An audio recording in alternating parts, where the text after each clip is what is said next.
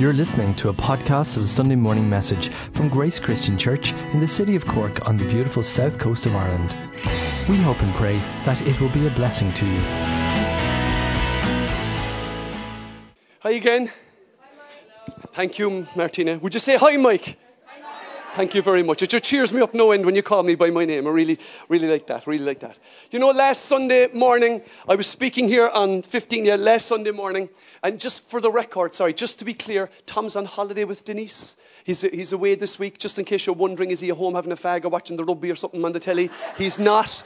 He's away. He's got some annual leave left and he's using it up wisely. And we pray God's blessing of rest and refreshment and inspiration upon them as they rest and do that. Last Sunday morning, by the way, does anybody know who won the match today? Who won? Ireland won, did they? What was the score? Nobody knows. You see, this is how committed these Christians are. They don't care about rugby. They don't care about soccer or World Cups. They're only on fire for Jesus. Would anyone say amen? That's all we've got going on. Scratch that I even asked the question, how could I dare?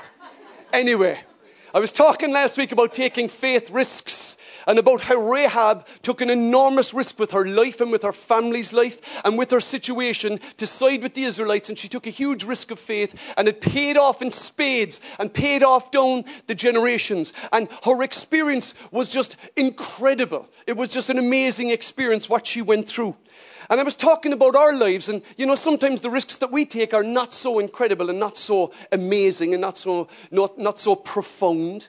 The risks that we take can be a lot smaller, but the payoffs can still be just as big in our lives. Can I just say as well, good morning to you down in Cafe Church. I hope you're able to see me better on our new camera. We got a new camera to look after the people in Cafe Church. We love Cafe Church. Anyway, what? 24:3. I thought that was like an aspect ratio or something you were telling me about. Is that Matthew 24:3 she's trying to say? Thank you, Isla, for bringing us back to the scripture, sister. If you're from Scotland out there, sorry for your troubles this morning. Anyway, I want to look this morning. Thank you, Isla, for bringing us crashing back to reality. God bless you. I really appreciate it. I want to look this morning at a different passage of scripture that involved another different kind of a risk that you might consider to be a little bit closer to home than the huge risk that Rahab took. But these people took a bit of a risk as well, and I want to look at what they did this morning. I'm going to be looking at, the message this morning is called Through the Roof. And Through the Roof is taken from Mark's Gospel, chapter 2, verses 2 to 12. Now, many of you will know this story. It's a story about how Jesus was speaking in Capernaum, effectively in the hometown of Peter, and almost certainly in Peter's house. Most commentators seem to think that when he was speaking, he was probably speaking in Peter's house. And something interesting and something that we can learn from happened in this house. And I want to look at this passage this morning, these few verses, and pray that God's Spirit would bring it alive to our hearts. Would anyone say amen? That he would challenge us, that we would walk out the door with a slightly different mindset, maybe a different heart and a different view of what God can do. Amen? Okay. I'm going to kick off by going straight into the crowd at Capernaum.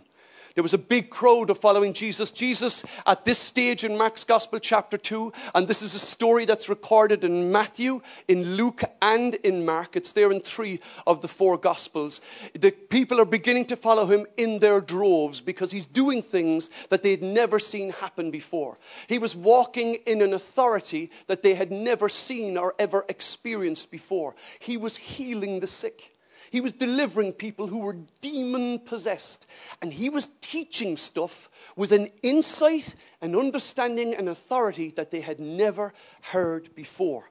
Jesus, in some senses at this point, is becoming a traveling preacher celebrity. He's the celebrity rabbi at this stage in his ministry. And it's curious, if you follow the course of Jesus' ministry, whatever goes up must come down. So Jesus at this point is a celebrity, and he's amazing. But you know how it works out in the end. He doesn't turn out to be a celebrity so much, but be the hokey. As my old grandfather would have said, he's a celebrity now. Would anyone say amen? So Here's the story. There's a huge crowd gathered, and I just love the simplicity of this story. A few days later, when Jesus again entered the town of Capernaum, the people heard that he had come home. They gathered in such large numbers that there was no room left, not even outside the door. And he preached the word to them. Huge crowd gathers. You go there, all the neighborhood are there. Matthias is there, and Elizabeth is there, and all your relatives are there, and all the people in the town, because they live a relatively easygoing life in some senses. They're not under the clock like we are. Have time to go and hear this traveling preacher, and the place is thronged with people. Now I don't know what size this house was. The scripture doesn't commentate on what size the house was, but you're definitely looking at a crowd of several hundred people at least, maybe even as many as 1,000 people had gathered to hear Jesus. And it was a really eclectic mix of people. You had his disciples who were there, the people who were already kind of committed to him and following him. And then you had the curious and the interested, just locals who kind of heard that there was a bit of a gig going on and showed up at the party. And then you had the teachers of the law, the people who were watching Jesus' every move to see what he would say, to try and catch him if that was possible. And then you had the people who had genuine needs, who would come with their needs to Jesus. Jesus was continually responding to people's needs. Jesus knew that ministry above all else was personal, that where people were at is where he needed to be. And he wanted to set them free, and he did that so often. So you have this eclectic mix of a crowd. Some of them are on their tiptoes trying to hear. Some of them are cleaning out their ears. Other ones are going over every word he says and sifting it to compare it to what the Old Testament scriptures would say. And that's the context into which the next event happens. And you'll probably know what the next event is. Some men came bringing to him a paralyzed man, carried by 4 of them. And since they could not get to Jesus because of the crowd, they made an opening in the roof above Jesus by digging through it. And then they lowered the mat the man was lying on. Now, I want us for a second to get our heads into what it was like for these guys to arrive. So they arrived carrying this man on a mat. You know, was it their friend? Was it their relative? We don't know. They arrive with this man. The bottom line is they know that Jesus has the power to heal him. So they're there in faith. A bit like you come to church in faith. You show up at prayer in faith. You respond to the call in faith. And so they show up and they bring this guy along, right? And they're carried by 4 of them. And when they arrive, there's a big crowd stopping them. There is no way into the building. No, you think to yourself, hang on a second, wouldn't they just go up and say, sorry, excuse me there, sorry, if you don't mind, if you could get through there. I mean, if they were Irish, they would have gone, I'm really sorry, but would you mind if we got through there? We have Matthias, poor old Matthias, if there's a Matthias out there, forgive me, and poor old Matthias, he's getting carried in and he's lying on the stretcher, and they could have carried him in, shoved the crowd out of the way, but some bright spark said, we're not going to get in here because there's too many people in the way. So what we're going to do? We're going to go through the roof. And somebody said, what? We're going to go down through the roof. And another one said, what? He said, yeah, if we get him up onto the roof, we can get him down through the roof. No, here's the problem with this. And here's my suggestion to you. These guys, if they were modern Christians, wouldn't dream of doing this. They wouldn't dream of it. You see, the idea of smashing a hole in somebody's roof is just beyond the pale for a Christian, really, isn't it? I mean, it's not like it's even your own roof. If I want to get somebody into my house and I smash a hole in my roof, people will go, Michael ODonovan, he's gone nuts. He made a hole in his own roof. But how's about you going to your next door neighbour and knocking on their door and saying, do you mind if I get up on the roof and make a hole in it so I can drop somebody down to the ground floor? What? You're a Christian. Oh, I know I'm a Christian, but this is really important to me. You see, the idea, these guys come along, and basically what they've got is an unstoppable faith. That's the truth of it. They're unstoppable. One of these guys, I don't know that it's all four of them, but one of them definitely has unstoppable faith. And we have this idea in our heads that an unstoppable faith is one that kind of fights off great armies or resists amazing temptation or incredible persecution or does amazing miracles. But you know what? Unstoppable faith is a really natural thing. The beauty of this story is that it could have been any of us in this situation. It's not some amazing, outlandish idea. You get to a place, the crowd is too big, so you have to find another way in. How unstoppable is your faith? Because, you know, for many of us, once we see the crowd, we turn back. Nah, there's not enough room for me. Psychologists say that in terms of gathering crowds together, that when a room is considered to be 80% full, it is psychologically full. So this room is probably about 80% full at the moment, so psychologically, it's considered to be full. So the question that people ask when they arrive at a crowd is, do I fit in? And is there room for me? Hallelujah, there's always room. Would anyone say amen? But the question is, do we have an unstoppable faith? What is it that would stop us from getting to Jesus? You see, these guys were going to get to Jesus.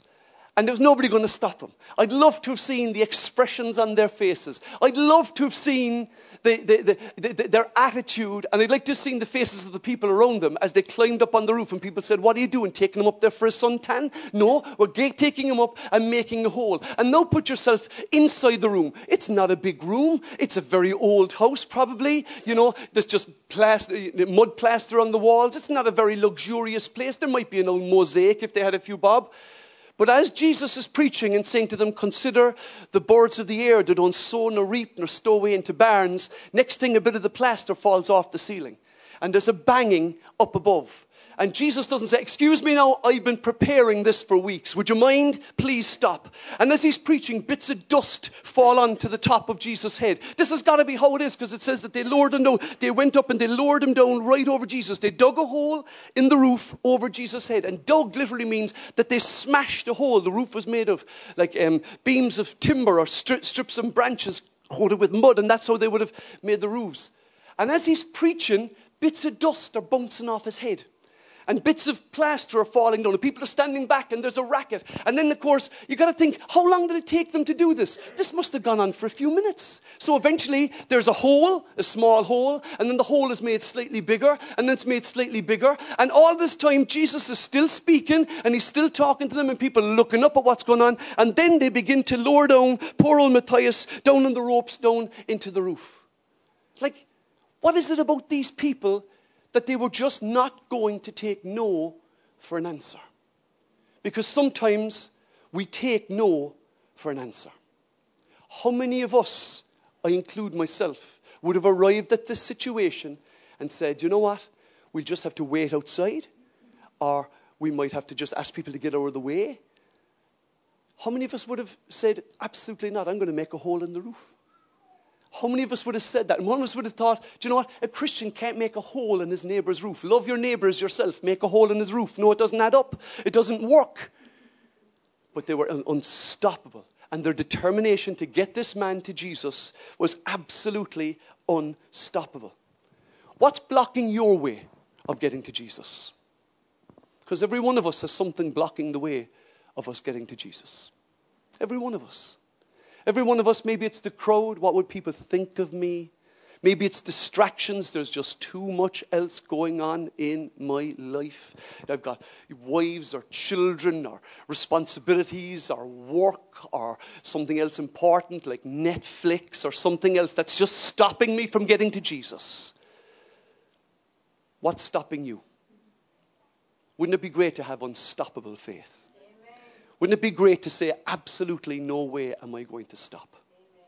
Absolutely no way. I love when Jesus spoke, he said this about the kingdom of God. He said, from the time of John the Baptizer until now, the kingdom of heaven has been forcefully advancing, and forceful people have been seizing it. Forceful people have been seizing it. Not people who go, oh no, I'm far too nice now to do that. No, people who are just far too nice to take hold of the kingdom of God. No, it doesn't mean that Christians have to be full of grunt and grit and grime, but it does mean that we have to have a determination to follow Jesus and to be with him. We have to have a determination to see the kingdom of God be established in our lives and our hearts, and in the lives and in the hearts of other people. And these people go forward. I love this idea of these forceful men advancing in the kingdom of God. When you look in the Old Testament, there's some of these guys were pretty forceful. I mean, the likes of Abraham was used to fighting war with swords. David fought with swords. I mean, these were serious guys. These committed, these believers in God were very forceful people. They didn't hang back when it came to their commitment to God. Neither did these guys. You see, every one of us has something that holds us back from getting to Jesus. What is holding you back? I love what this guy says. This is Nick Vujicic. Anybody come across Nick Vujicic before? Nick Vujicic. What an incredible, incredible story Nick Vujicic tells. He was born with no arms and no legs. And he is the most incredible Christian and evangelist. He is just a fantastic example. When I look at Nick Vujicic, just even looking at the picture of him, I say, what is wrong with me? What is wrong with me? He is a picture of attitude. But he says something very interesting in one of his books, a book incidentally called Unstoppable. He says this: having faith and beliefs and convictions is a great thing, but your life is measured by the actions you take based upon them. I love the Lord. Isn't that great? Now, how is that going to translate into your life? How is that going to become an action? For these guys, they knew that Jesus was the answer, and they took action. They hammered a hole in their neighbor's roof and brought the man to Jesus. And their faith was on display. It was visible. It was seeable for everyone to see. And they didn't have to open their mouths. No word is recorded by these men who did this. Nothing. Nothing is recorded of what they looked like, where they were from, what their names were, what they said. Nothing is recorded about them. All that is needed to be known about them was visible in their lives. Hallelujah. I love the next passage. Jesus standing there, covered in dust and dirt and grime, with a pile of rubble on the floor and a crowd having fallen silent around him.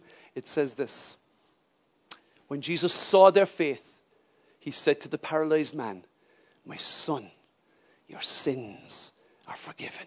Amen. Hallelujah.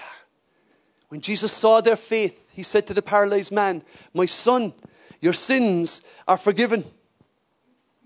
First of all, he saw their faith. It was visible. He sees them. When you act in faith, hallelujah, Jesus sees it.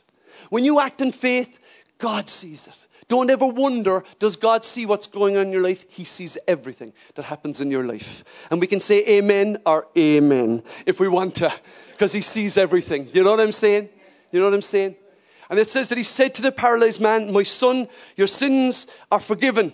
And I've often thought that here's the fellas up on the roof having lowered him down, and they're looking down and they say, he said his sins are forgiven. Come here, that's great. What about his legs? His legs, they're not working. Why is he on the mat? I can imagine poor old Matthias lying there. But you know something? In the Jewish mindset, they would have thought that the reason why he was paralyzed was because of his sins. That's what they would have thought. So for Jesus to say to him, "Your sins are forgiven," was a very important first step to him being healed. If you look at John's Gospel, chapter 5, verse 4, look at John's Gospel, chapter 9, verse 2, you'll see two accounts, where the disciples say to Jesus, who was sinned that this man was born blind? Was it him or his parents? And Jesus said, neither. He was born that way for the glory of God. And in another situation, Jesus heals a paralyzed man and says to him, now go and sin no more, lest worse happens to you. The Jewish mindset had it that sin was probably the cause of this man's paralysis anyway. But I have news for all of us, brothers and sisters. Sin is the cause of all of our paralysis. We are all that paralyzed man on that mat. None of us is living as we ought to be. Every one of us has something in our lives that is paralyzed. Every last one of them. And Jesus looks at him, he doesn't treat him as a commodity. He takes it in personally. My son. He speaks a term of endearment to him. My son, your sins are forgiven. And he respects him and he gives him dignity, because he doesn't say, do you know that time that you called your one a whatever, that's forgiven. And do you know that time that you committed adultery, that's forgiven. And that time that you stole, that's it. No, he just said, your sins are forgiven. And why were his sins forgiven? Because he had faith to come to Jesus. That's why his sins were forgiven. I love what Warren Wiersbe, a Christian commentator, says about forgiveness. Fabulous line. He says, forgiveness is the greatest miracle that Jesus ever performs. It meets the greatest need. It cost the greatest price, Jesus himself. It brings the greatest blessing and the most lasting results. There are people here this morning in this room, and you desperately need God's forgiveness. You desperately need God's forgiveness this morning. You've come in here and you've got a burden on your soul, and you desperately need to know God's forgiveness. We're going to be looking a lot more at forgiveness at Night Church, and on Tuesday night we're going to be looking into it in a bit more depth. But I know there are people here this morning, and you know you've been carrying a burden for your life. Today you can have that burden lifted and experience the forgiveness of God. Would anyone else say amen? Have faith. Have faith. But of course, Jesus never says anything but that the Pharisees aren't watching him. And then of course, there's the response. What you might call the Cork response. Or maybe it's the Irish response. But some of the teachers of the religious law who were sitting there thought to themselves, what's he saying? This is blasphemy. Only God can forgive sins. I mean, if he was in Ireland, they'd be saying, who does your man think he is? He forgiving sins like? Only God can forgive sins, boy. Don't forget about it. Can I give you a piece of advice if you're not from Ireland and you're dealing with the Irish? Never compliment yourself. Okay? So like if you're from America, I've met people from America, and forgive me, this is a slight digression, but it is an important cultural lesson, okay? I've met people from America say, hi, my name is Bob, and I'm really good at math. Like in Ireland, nobody says, how's it going? I'm Jerry, and I'm very good at maths. Nobody would ever say that in Ireland. Never would anybody say it, you know. Nobody would come along and say, you know, I'm a really gifted guy. I'm just one of those natural-born leader types, you know. And the Irish are standing there going, you are all right, boy. You think you're great.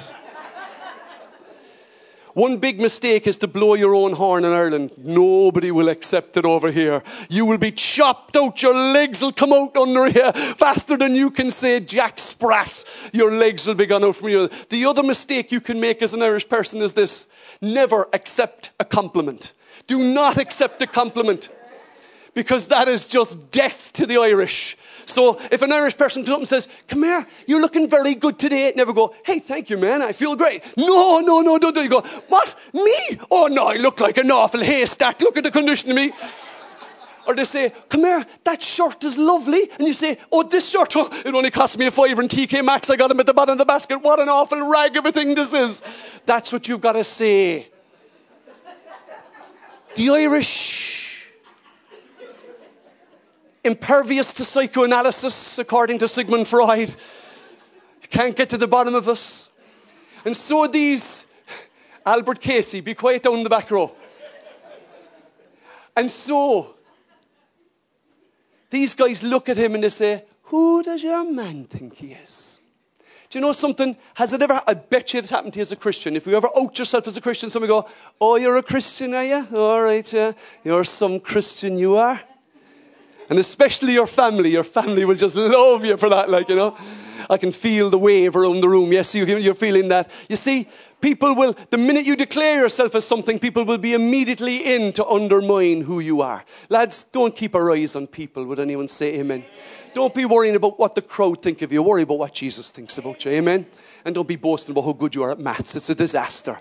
So they say, who does this fella think he is? Only God can forgive sins. When you think about it, what Jesus said was pretty incendiary.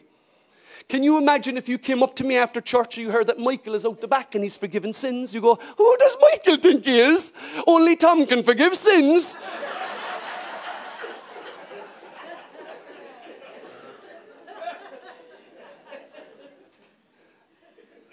You'd kind of be a little bit kind of concerned, wouldn't you? And I love what Jesus says. I'll tell you something interesting what happens here. Look, you know what happens, and I'll get to that in a second. And I love what Jesus responds to them. It says this. Jesus immediately knew what they were thinking. Isn't it great when somebody just reads your mind? Isn't it always so comforting when somebody knows exactly what you're thinking? He knew what they were thinking. They didn't have to say it. No, did he know what they were thinking because it was written all over their faces and they were like... Or could he actually read their minds? I think it's probably because what was written on their faces myself, but there you go. But you know something? Have you ever prayed silently? Have you ever prayed without opening your mouth? Does God hear your prayer? He knows what you're thinking. Hallelujah. Oh no. He knows what you're thinking. And he knew what they were thinking. And so he said to them, why do you question this in your hearts? Which is easier to say to the paralyzed man, your sins are forgiven, or stand up, pick up your mat, and walk? Which is easier to say? And the answer is really simple. The answer is, your sins are forgiven, because if you say your sins are forgiven, nobody can see if his sins are forgiven, and nobody sees the eraser running over the blackboard in heaven, wiping off his sins. It's much easier to say, get up, or much easier to say, your sins are forgiven, because nobody can prove whether his sins are forgiven or not. It's much harder to say, get up, stand up, pick up your mat, and walk. And you see, for all of us, we would love to have the ability to say to a paralyzed person who's in front of us, get up, take up your mat and walk. Now, I've never personally done it. I've prayed for people. People have been healed. But then I pray for a lot of people. So the more people you pray for, the more likely it is that some of them are going to get healed. Hallelujah. Can I just encourage you? Just keep on praying for people to be healed. Because the more you pray for, the more likely you are to see a healing. Amen? But I don't have the authority to turn to someone, get up, pick up your mat, and walk. I don't have that authority. But you know what authority I do have? I have the authority to say your sins are forgiven. Amen. For the people who sin against me. I have that authority. That's given to me. In actual fact, if I don't exercise that authority, the consequences for my life and my soul are pretty dire. And that's the truth of it. And we're going to look much more closely at that. We're going to look much more closely. If you ever wonder to yourself, what authority and what power do I have? Why don't I walk in this or walk in that? You can walk in forgiveness all of the time. Hallelujah. And of course, the Pharisees get their answer. And Jesus says to him, oops, what happened to my previous slide? Oh, my scripture's gone. Okay, which is easy. Anyway, he says, and so I will show you that I have authority to forgive. It's not coming up. I don't know why the animation seems to have disappeared. I can read it off the back screen. Can I go back a small bit? So I will prove to you, Jesus said, that the Son of Man has the authority on earth to forgive sins. And Jesus turned to the paralyzed man and said, stand up, pick up your mat, and walk. Now, what was he doing? He was asking this man to do something he had never done before. Stand up and walk. Clearly understood from the other Gospels that this man had been paralyzed since birth. His legs had never done a skiffle. He'd never danced. He'd never walked. And Jesus said to him, get up, pick up your mat, and walk. And the guy, forgive me lads, but the guy is lying there, right? I hope you can still see me on the camera. The guy is lying there, and Jesus says, stand up, pick up your mat, and walk. And poor old Matthias sits up, and he looks down at his legs that aren't working, and something begins to happen inside him. And he says, you know what? If Jesus says, I can walk, then I can walk.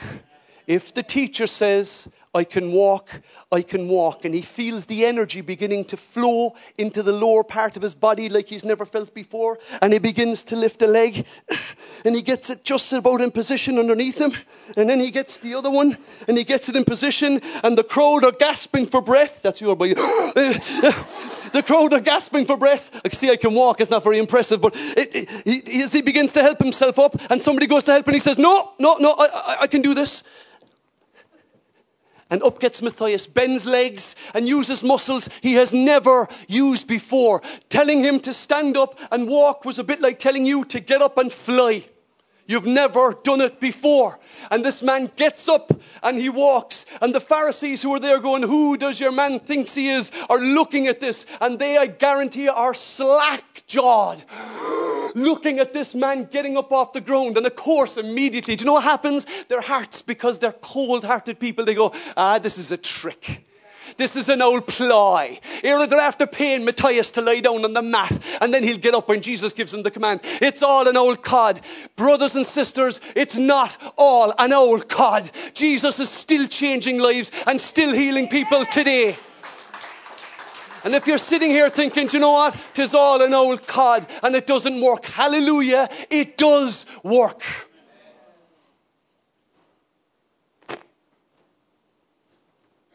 And the scripture records, the man jumped up. Hallelujah. His legs didn't work, and now he's jumping. Picked up his mat and walked out through the stunned onlookers. They were all amazed and praised God, explaining, we've never seen anything like this before. Let me make one other point about this situation. What Jesus did for the man was he forgave his sins. We all need forgiveness. What he then did was he healed the man. And he said, no, I want you to get up, pick up your mat and walk. But what Jesus didn't do for the man was pick up his mat for him. He didn't throw out the hand and say, come on out, and kind of help him out the door. He didn't. He said, I want you to get up and stand. I want you to pick up your mat.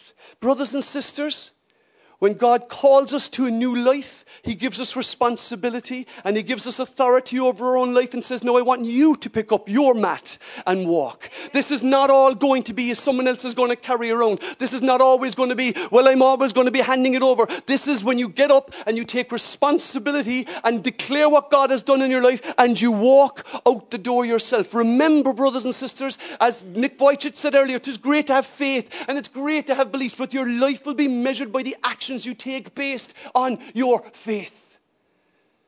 We have to grow up, take responsibility, and begin to act out our faith in physical action. Would anyone say amen? I love the way it records in Matthew's gospel. When the crowd saw this, they were filled with awe, and they praised God who had given such authority to man. Wow, what authority! He not only could speak forgiveness, but he could heal. Now, when we read this story, and as much as I've drawn out the story perhaps a little bit, there's something very important to remember about this story. This story is not about healing. The story is not about people making a hole in the roof. It's not about the guys who helped the man. It's not even about the man. The story isn't about the Pharisees nor the crowd. The story is about Jesus. That's what this story is about. It's about the authority and the person who Jesus was and who Jesus is. And if Jesus is who he said he was, and if we believe in the Jesus who is who he said he was, and I know the vast majority of us here do, then I can suggest to you we should have an unstoppable faith. Amen. Unstoppable faith. I would like to pray. I'm going to ask the band to come up. Will you stand with me for a second, guys? We're going to pray. I want to apply two things out of this message. I can hand you back over in Cafe Church. God bless you guys. I want to apply two things in this message. The first of all is this. All of us are like that paralyzed man. All of us are like that man on that mat. There's some area of our lives that is paralyzed. Some part of our lives that's paralyzed with fear. It's paralyzed with indecision. It's paralyzed as a result of bad experiences. It's paralyzed maybe because of bad relationships. But there's a paralysis in all of our lives. Can we close our eyes for a second? If you recognize this morning, Lord, I recognize there's a paralysis in my life, in this area in my life. I recognize, Lord, that I can be at times paralyzed by fear, paralyzed by past experiences.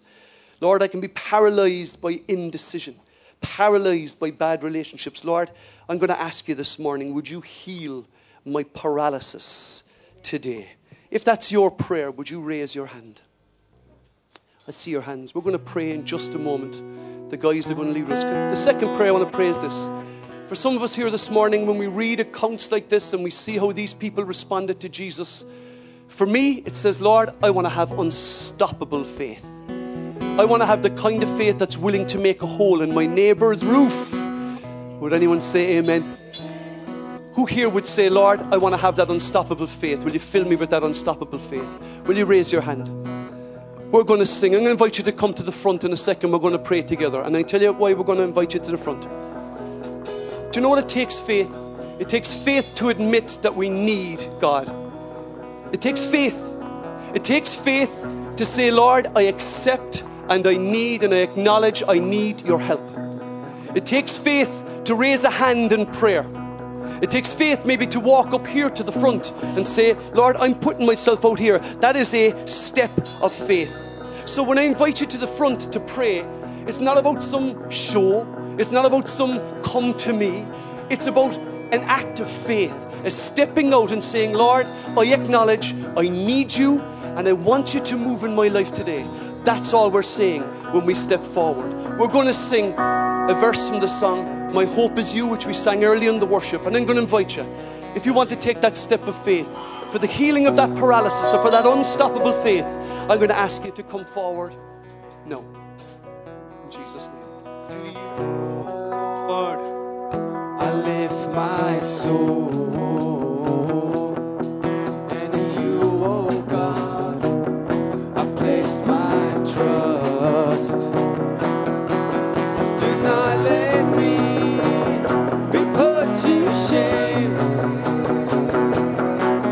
Don't let my enemies triumph over me. My hope is you. Show me your ways.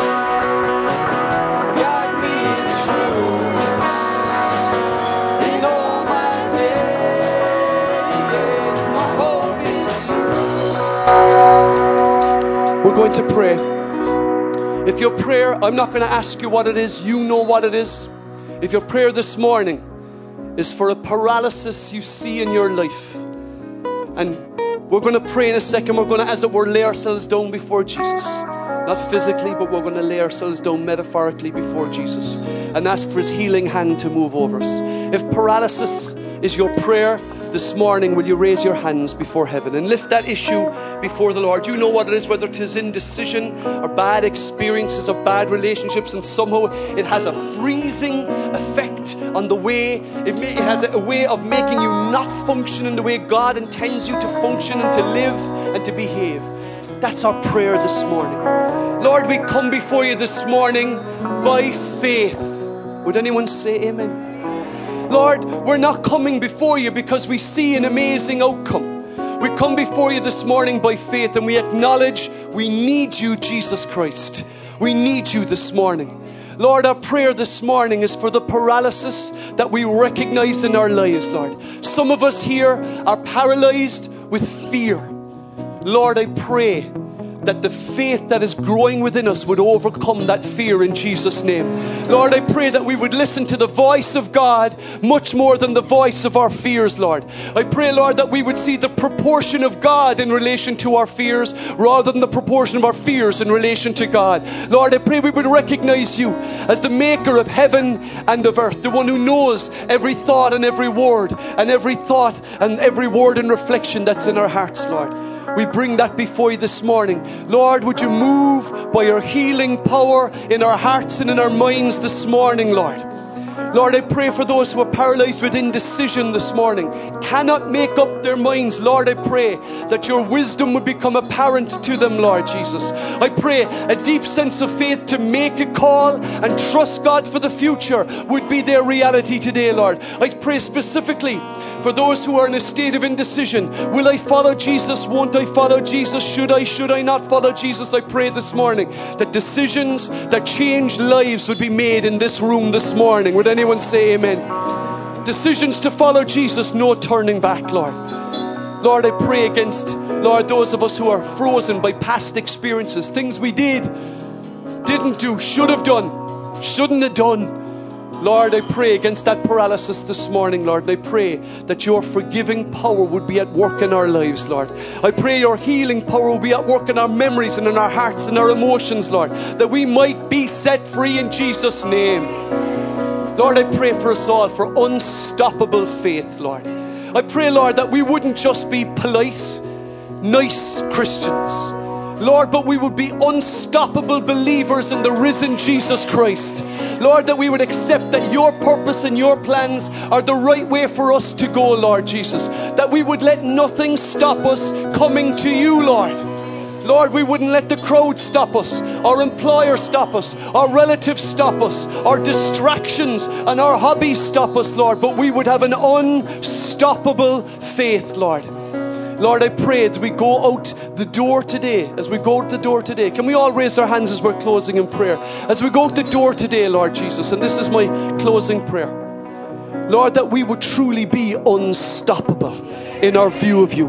Lord, I pray that this week doors would open that we would never expect to open. I pray, Lord, blessings would fall upon our lives that we never expected, Lord. I pray, Lord, a power and a strength of perseverance would emerge in our lives that we never thought was in us, Lord. I pray, Lord, an unstoppable belief and faith to fall upon our hearts, souls and lives, upon our homes and our workplaces, we pray. In Jesus' mighty name, and God's people said, amen. Let's walk by faith this week, brothers and sisters, not by sight. Let's keep trusting in our great God and keep holding on to him with unstoppable faith in Jesus' name. The guys are going to play us out, lads. We're serving tea and coffee upstairs in the atrium. If you're a visitor, please take the chance to say hi to us before you go. May God bless you and go